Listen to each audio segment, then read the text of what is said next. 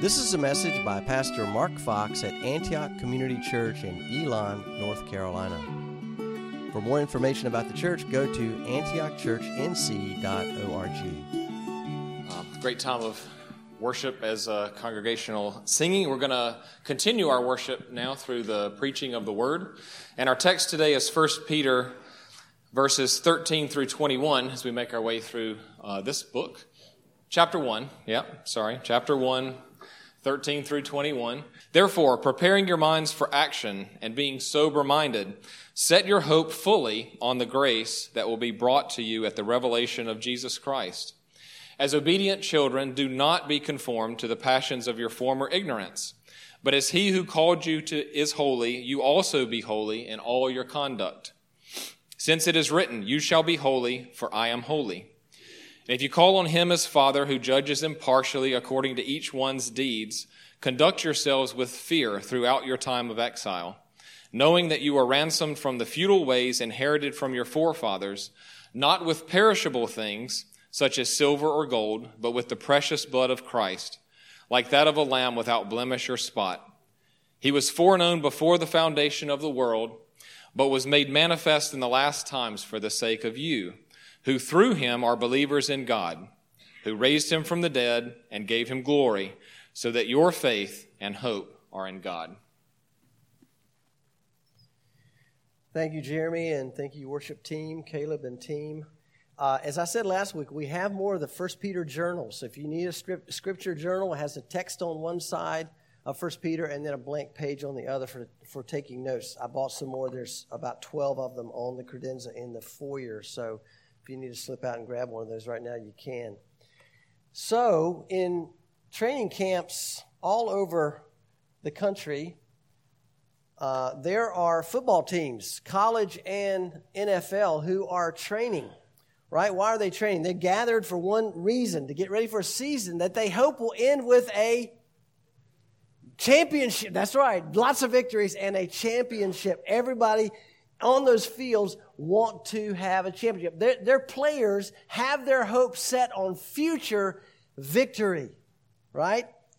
And they're willing to put in the hard work to get to future victory. At least that's what the coach wants them to do. And that's why the coach chose them. He recruited them to come and play on his team for future victory. And he knows as a coach that half the battle for those guys is between their ears, right? These guys are huge specimens of athleticism, and yet if they don't understand what they're supposed to do, when they're supposed to do it, the team's going to fail.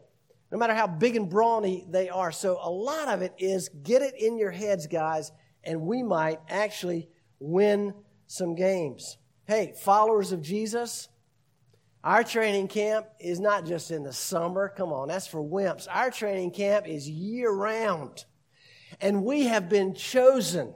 And the one who is our coach doesn't just stand with us, he lives in us. And he has called us to, and he has promised us future victory. That's good news for us, isn't it? But Paul said, using a running metaphor, do you not know that in a race all the runners run, but only one receives the prize? So run that you may obtain it. Right? All of those who belong to Jesus will receive the prize because we're Jesus, but we need to run as though we want to win. We need to walk in obedience to Christ. And that's what this text is all about. Paul goes on to say in that passage, every athlete exercises self-control in all things. They do it to receive a perishable wreath, these runners, in the Isthmus Games back in the day when Paul was around. Right? If you won the 100-meter dash back then, you got a wreath of celery to put on your head. Wouldn't that be fun? He says, but you for an imperishable. Peter's writing to elect exiles, people who are following Jesus, who are living in a strange world. They are strangers. They're passing through. They're sojourners as we are. So he's writing this letter not just to them, but to us, all who follow Christ. He celebrated in the first section we've talked about, and Scott preached on, the glorious wonders of our salvation, the indescribable inheritance that awaits us in heaven, right? He told them that their suffering, like Christ's suffering, is purposeful and powerful because it will precede glory. And then he says, we come to this text today, and what does this text start with? What word? Therefore. He says, therefore. We always have to ask, what have I told you before? What is the... the therefore, listen, the therefore here points back to Christ. It points back to Christ and who we are in Christ and what He has done for us and what He is doing in us. Those are called the indicatives. The indicatives are settled. They are settled truth. This is who we are. Peter's told us that in the first section. Here's who Jesus is, what He's done. Here's who you are. Those are the indicatives. And now the therefore points forward to the imperatives. These are the things He's calling us to do in Him, for His glory. Now, guys, we can't get those mixed up. Because unless it is settled, unless we know the things that are done in Christ, there's no hope for us to do in Christ. Right? Unless we have our standing in Him and we know Him and He saved us, then all of this religious activity of trying to do stuff for Him is all that is religious activity. And so he says, no, because of Christ, because you are His, because He's living in you, because you have future victory promised to you, then here's how you are to live this side of that glorious day. So what does Peter tell us elect exiles to do? I love this. He starts with, set your hope fully on the grace that will be brought to you at the revelation of Jesus Christ. He says, hey exiles, here's the first thing, preeminent thing. Set your hope fully on that grace that will be revealed to you when Christ returns. So training camp is hard, but the victory is worth it. And for the believer, victory is as certain as tomorrow's sunrise. And if we forget that future grace is coming, then in the battle for holiness, we can get weary. We can even give up. We can say it's not worth it. I'm out. I'll sit on the bench for a while, or even leave the team. And many do that. And we start to look around at lesser goals that the world offers, and we miss the abundant life because we've traded it in for making mud pies. So how do we get our hope set fully on the grace of that day? How do we live by that, with that vision every single day? Well, Peter tells us. Let's look at this text today, and there are 3 main points. Prepare your mind. Don't look back. Call on Daddy.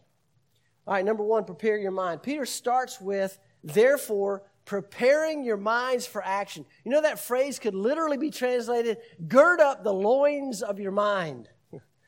And that was a vision that these guys would understand, a picture, a word picture they would understand, because in those days, the men wore long robes. And if those men were soldiers and they were called into battle, what did they have to do? They had to gird up those robes, gird up their loins. They would wrap those robes around their waist so they could run, so their legs could move quickly. If they did not do that, they ended up looking pretty silly and dying pretty quickly. You ever see anybody run a race? You know, if you've run a race, a 5K, 10K, whatever, you ever see anybody running a race in a full-length heavy parka? You know, or these big, tall rubber boots that you do fishing in, right? Waders. Anybody running waders? Or how about the pants that are about 4 sizes too big and you got to, continually be pulling them up as you run because you don't want them to fall around your ankles and you trip. Nobody runs a race like that. We gird up. We wear as little as possible, right, when we run so that our legs are not hindered in any way. So if the believer he says, gird up the loins of your mind, you're right? Prepare your mind. If the battle is first won in the mind, how do we set our hope fully on future grace? Well, the writer of Hebrews says this. He says, let us then therefore lay aside every weight and sin which clings so closely. So in order to set our hope fully on future grace, we need to deal right now with present sin. That's what Hebrews is saying here. That's what 1 Peter is saying here. We have to deal with sin. Remember when you were first saved? Right? And what did you do? When you were first saved, if you were like me, you tried to immediately stop the obvious sins. Right? For me, my vocabulary changed pretty quickly. Because even as a brand new, newborn babe in Christ, I understood that the words I was saying were not pleasing to the Lord, and they certainly weren't pleasing to people around me.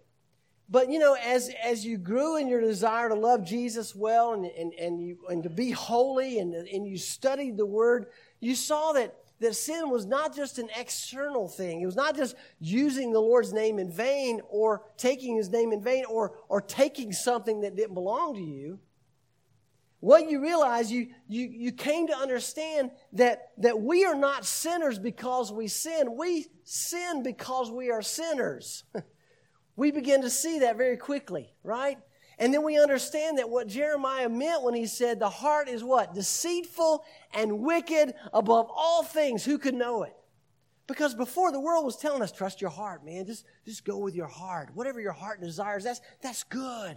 And then we become a Christian and God changes our point of view and we start to grow in Christ and in His Word and we realize, no, my heart's a liar. My heart's telling me all kinds of stuff that's not true. And so then you have to deal with that. In fact, what we start seeing is that sin starts with desire. Now, a desire is not a sin, but that's the beginning point. James said it like this: each person is tempted when he is lured, and the word there is used, it's a trap word, right? Like you're going to ensnare a rabbit. Each person is tempted when he is lured and enticed by his own desires. And then desire, when it has conceived, gives birth to sin. And this is the scary part. And sin, when it's fully grown, brings forth death. As a young boy, I remember this week, and I hadn't thought about this in a long time. I don't know how old I was, 10, 12, and I had walked down to the Ben Franklin store. Anybody remember a Ben Franklin store when you were growing up? Anybody have those besides me? Yeah. So I walked in the Ben Franklin store, and I was just kind of, messing around. Didn't have anything to do there, except I saw candy bars, and I desired that candy bar, and I had zero money. So my desire gave birth to sin. I put that candy bar in my pocket, and I walked out the front door. And I thank God that the manager saw me do it. And he followed me out, and he stopped me. He apprehended me. And I tell you what, sin that day didn't lead to death, but the shame and the humiliation that I felt when he told me what I had done and told me why I should never do that again, that scared me straight, man. I never, ever stole something from a store that wasn't mine.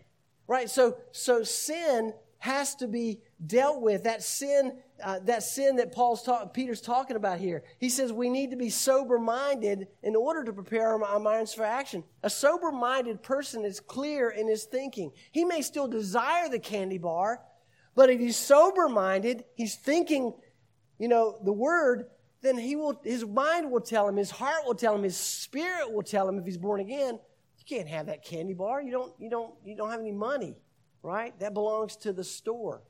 You'd be stealing from the owner of this place. That's a sober mind. Drunkenness removes clear thinking and makes someone a danger to himself and to others. I have a good friend whose oldest son was killed by a drunk driver about 5 years ago. Had just had a baby girl, just first baby in the family, first child. And he was driving home from work at 5 o'clock in the morning and crossed the median and hit him head on. So drunkenness removes clear thinking. Spiritual drunkenness could also be deadly. I love this quote by Edmund Clowney. He said, the hallucinations of spiritual drunkenness are not amusing pink elephants, but devouring monsters. The ideologies of political oppression, the fantasies of sexual lust, the jealous hatreds of personal spite. So Peter urges his readers with sober watchfulness that acknowledges the deadliness of sin and the foolishness of living life on your own terms.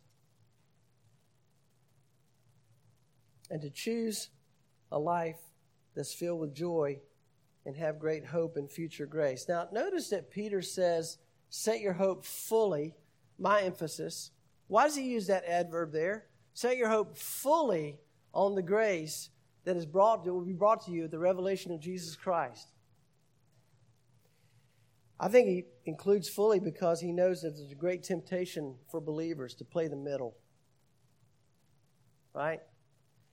I want to have one foot in the church and in God and in the Bible and in faith. But man, I can't miss out on this over here. I'm going to have my other foot over in the things of the world. I love this quote from Jen Wilkin. She said, we're prone to placing our hope on our own good deeds, or on a spouse, or our children, or on a pastor, or, God forbid, a president. We may place it on a bank account or a career or even the size of our social media accounts. We tell ourselves that we hope in Christ, but what we mean is that we hope in Christ and blank. Guys, sitting on the fence is painful, especially if it's a barbed wire fence. But just imagine sitting on a fence as a Christian, trying to live with one foot for Christ and one foot for whatever I want to do, my terms, my life. Don't tell me what to do with my life. Leave my life alone. One of the reasons, I remember when I became a Christian at 15, one of the reasons that kids my age were saying when we were trying to witness to them, they didn't want to become a Christian was because, man, I'm not going to become one of you boring Christians and leave all this fun stuff, over here. And those of you who know that's such a poor representation of what it means to be a Christian, is that the fun people are the sinners and the dull people and the boring people are the saints. I'm not going to take time to preach that sermon, but we know what Jesus said. He said that we are to store up treasures where? In heaven.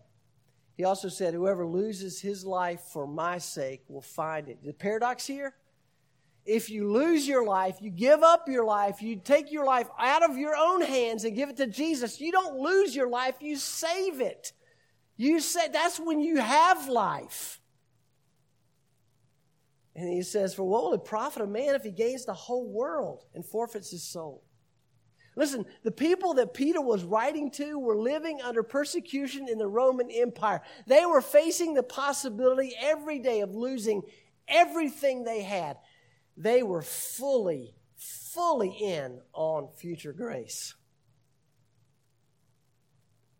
They were all about it. We must be as well. When we give ourselves to Jesus, the certainty of our hope in future grace has a powerful effect of how we live every day. Remember somebody who said several years ago, live each day in light of that day. Well, let's prepare our minds for action. Second 2 points are not as long. Second point, don't look back. Don't look back. You can't run a race looking back, right? Josh Bainbridge here. Yeah, Josh is a runner. He's a runner up at Indiana Wesleyan. So can you run a race, Josh, looking behind you? See everybody behind you? No, you're going to lose, right? I remember this movie years ago. It was in the 70s about a cross-country car race, and there was an Italian driver, and so he got into the car with his racing partner, and he says, now, my friend, the first rule of Italian driving, and he took off the rearview mirror, and he chucked it out the window. He says, what's behind me? Doesn't matter. Well, Peter says it this way, as obedient children, do not be conformed to the passions of your former ignorance. In other words, don't look back and certainly don't go back because that was ignorance and that was death, right? This is the second imperative. Don't slide back into your past. You and I were formerly hollow men and women, and now we are filled with the Spirit of the living Christ. We were dead and enslaved, and now we're alive and free. We sung about it this morning. We're free to serve the Lord. Look, when we were without Christ, what was customary seemed normal, and what was normal seemed right. Right? And then Jesus came walking by. He saw us. He spoke to us. He saved us. and He turned our world upside down. Before He came along, we thought what was thrilling, and now we see that it was killing us. We had been legion. We were legion. We were living in the cemetery. We were cutting ourselves with stones. We were crying out night and day in our misery. Jesus came in with a word, delivered us, and turned our world upside right. Before Christ, we were Matthew the tax collector, perhaps, rich in all the world's goods and despised by everybody and maybe even ourselves. And Jesus walked by and He called us to come and follow Him, and everything in us changed. The money we thought we had really had us, and now we're filthy rich in the grace of the Lord Jesus Christ. Let me ask you a question. Would Legion ever go back to the graveyard? Did he ever consider that? No. Would Matthew ever go back to the misery of his former life?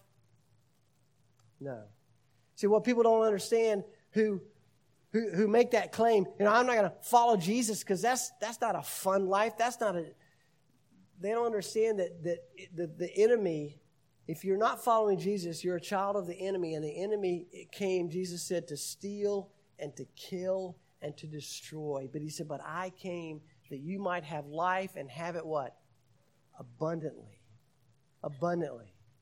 And in the presence of Jesus, there's joy. Joy evermore. Peter said this then, as He who called you is holy, you also be holy in all your conduct. Because it's written in Leviticus twice, you shall be holy. I love that because the Son of God became the model for the pattern of life we're supposed to live. He's not telling us to do something He's not doing Himself. Hey, as I am holy, so you also are to be holy. He tells us to pursue holiness. And the word for holy, listen, says, this is important. The word for holy means set apart. It doesn't mean perfect. Right? If it meant perfect, that would be soul-crushing for us, wouldn't it? Because we cannot and we will not be perfect, not this side of the veil. No, our Father loves us, and He's calling us to live the most joyful life we could possibly imagine, a life of knowing Him more and more day by day, becoming more and more like Him and less like the world, and not looking back to our former worldliness, but moving forward in our pursuit of holiness. Not worldly, but holy. Daniel Doriani wrote, "We are strongest when we know how to separate from worldliness while staying engaged with the world." The Bible says we are in the world, but we're not of the world. And I love what Elizabeth Elliot said. The secret is Christ in me, not me in a different set of circumstances, right? So I can live in the world. I don't have to be removed from the world. I can live in the world, but Christ is in me. And so He's causing me to be different than I was before by the power of His Holy Spirit working in our lives. Christ in me, hope of glory. And saints, this is a community of faith project. That's why we need the body of Christ. Not a single person in here, I don't care who you are, none of us, not one, can grow in holiness without the help of the body of Christ.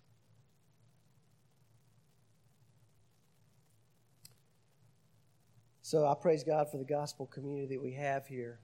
So as you set your hope fully on future grace, right, let's also do this. Call on Daddy.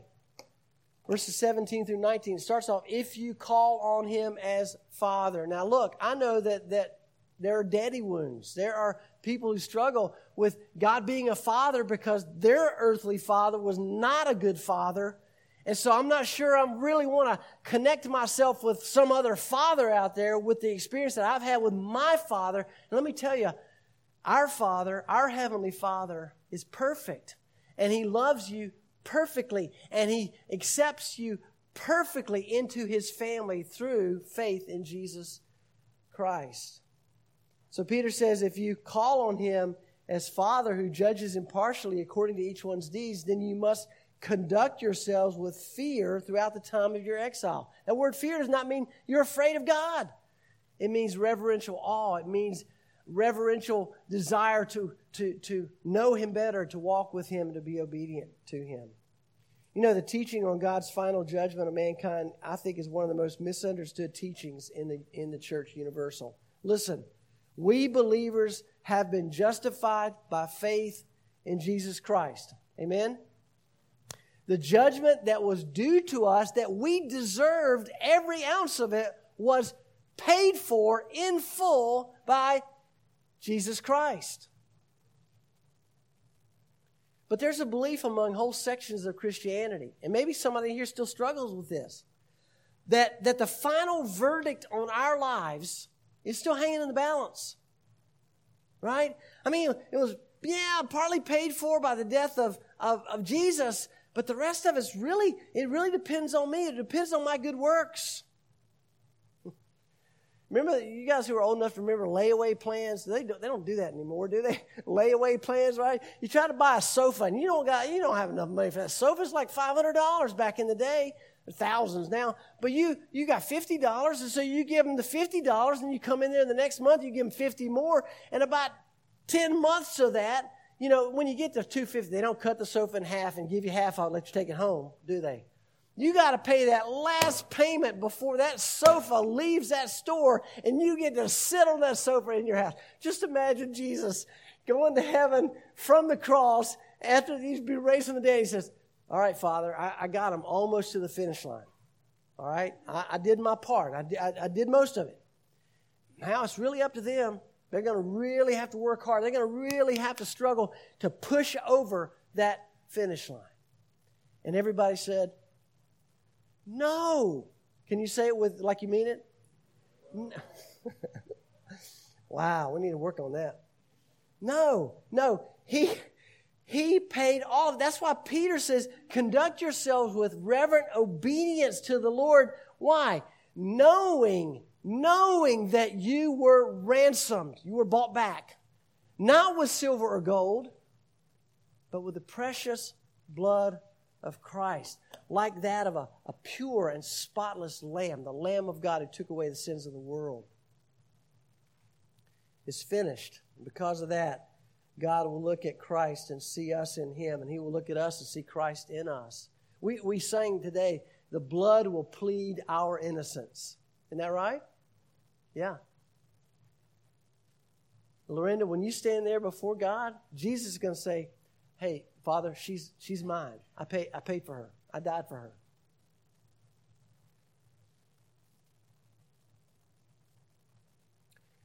So there will be rewards. There will be judgment for Christians, but it's simply a day of recognizing the good deeds that we've done as testimonies to our faithfulness. But listen, the faithfulness of doing good on this side of the veil was always powered by grace. Everything we do is by grace. In the Westminster Confession, it says something like, do any of our works good, in and of themselves? And the answer is no. Everything we do has an impureness to it because we're still in the flesh, we're still in sin, but because we belong to Jesus, by His grace we're able to do good, and we will be rewarded in heaven for that. But if you read Matthew 7, there's a horrifying passage. Those who claim to know Him but were unfaithful, the Lord will expose the foolishness of their hypocritical confession. He will say to them, I never knew you. Depart from me, you workers of lawlessness. The last few verses, look at the last few verses that Jeremy read today. Verse 20, Christ was foreknown before the foundation of the world. The plan for salvation was in effect before God created anything, but was made manifest. We saw Him in the last times for the sake of you who through Him are believers in God, who raised Him from the dead and gave Him glory, so that your faith and hope are in God. I love that. The last phrase, so your faith and your hope are in God. Peter started with set your hope fully on the grace that's coming, future grace. And then he says, and your faith and your hope are in God. So by God's grace, let's live, saints, for the one who died for us. Let's pray.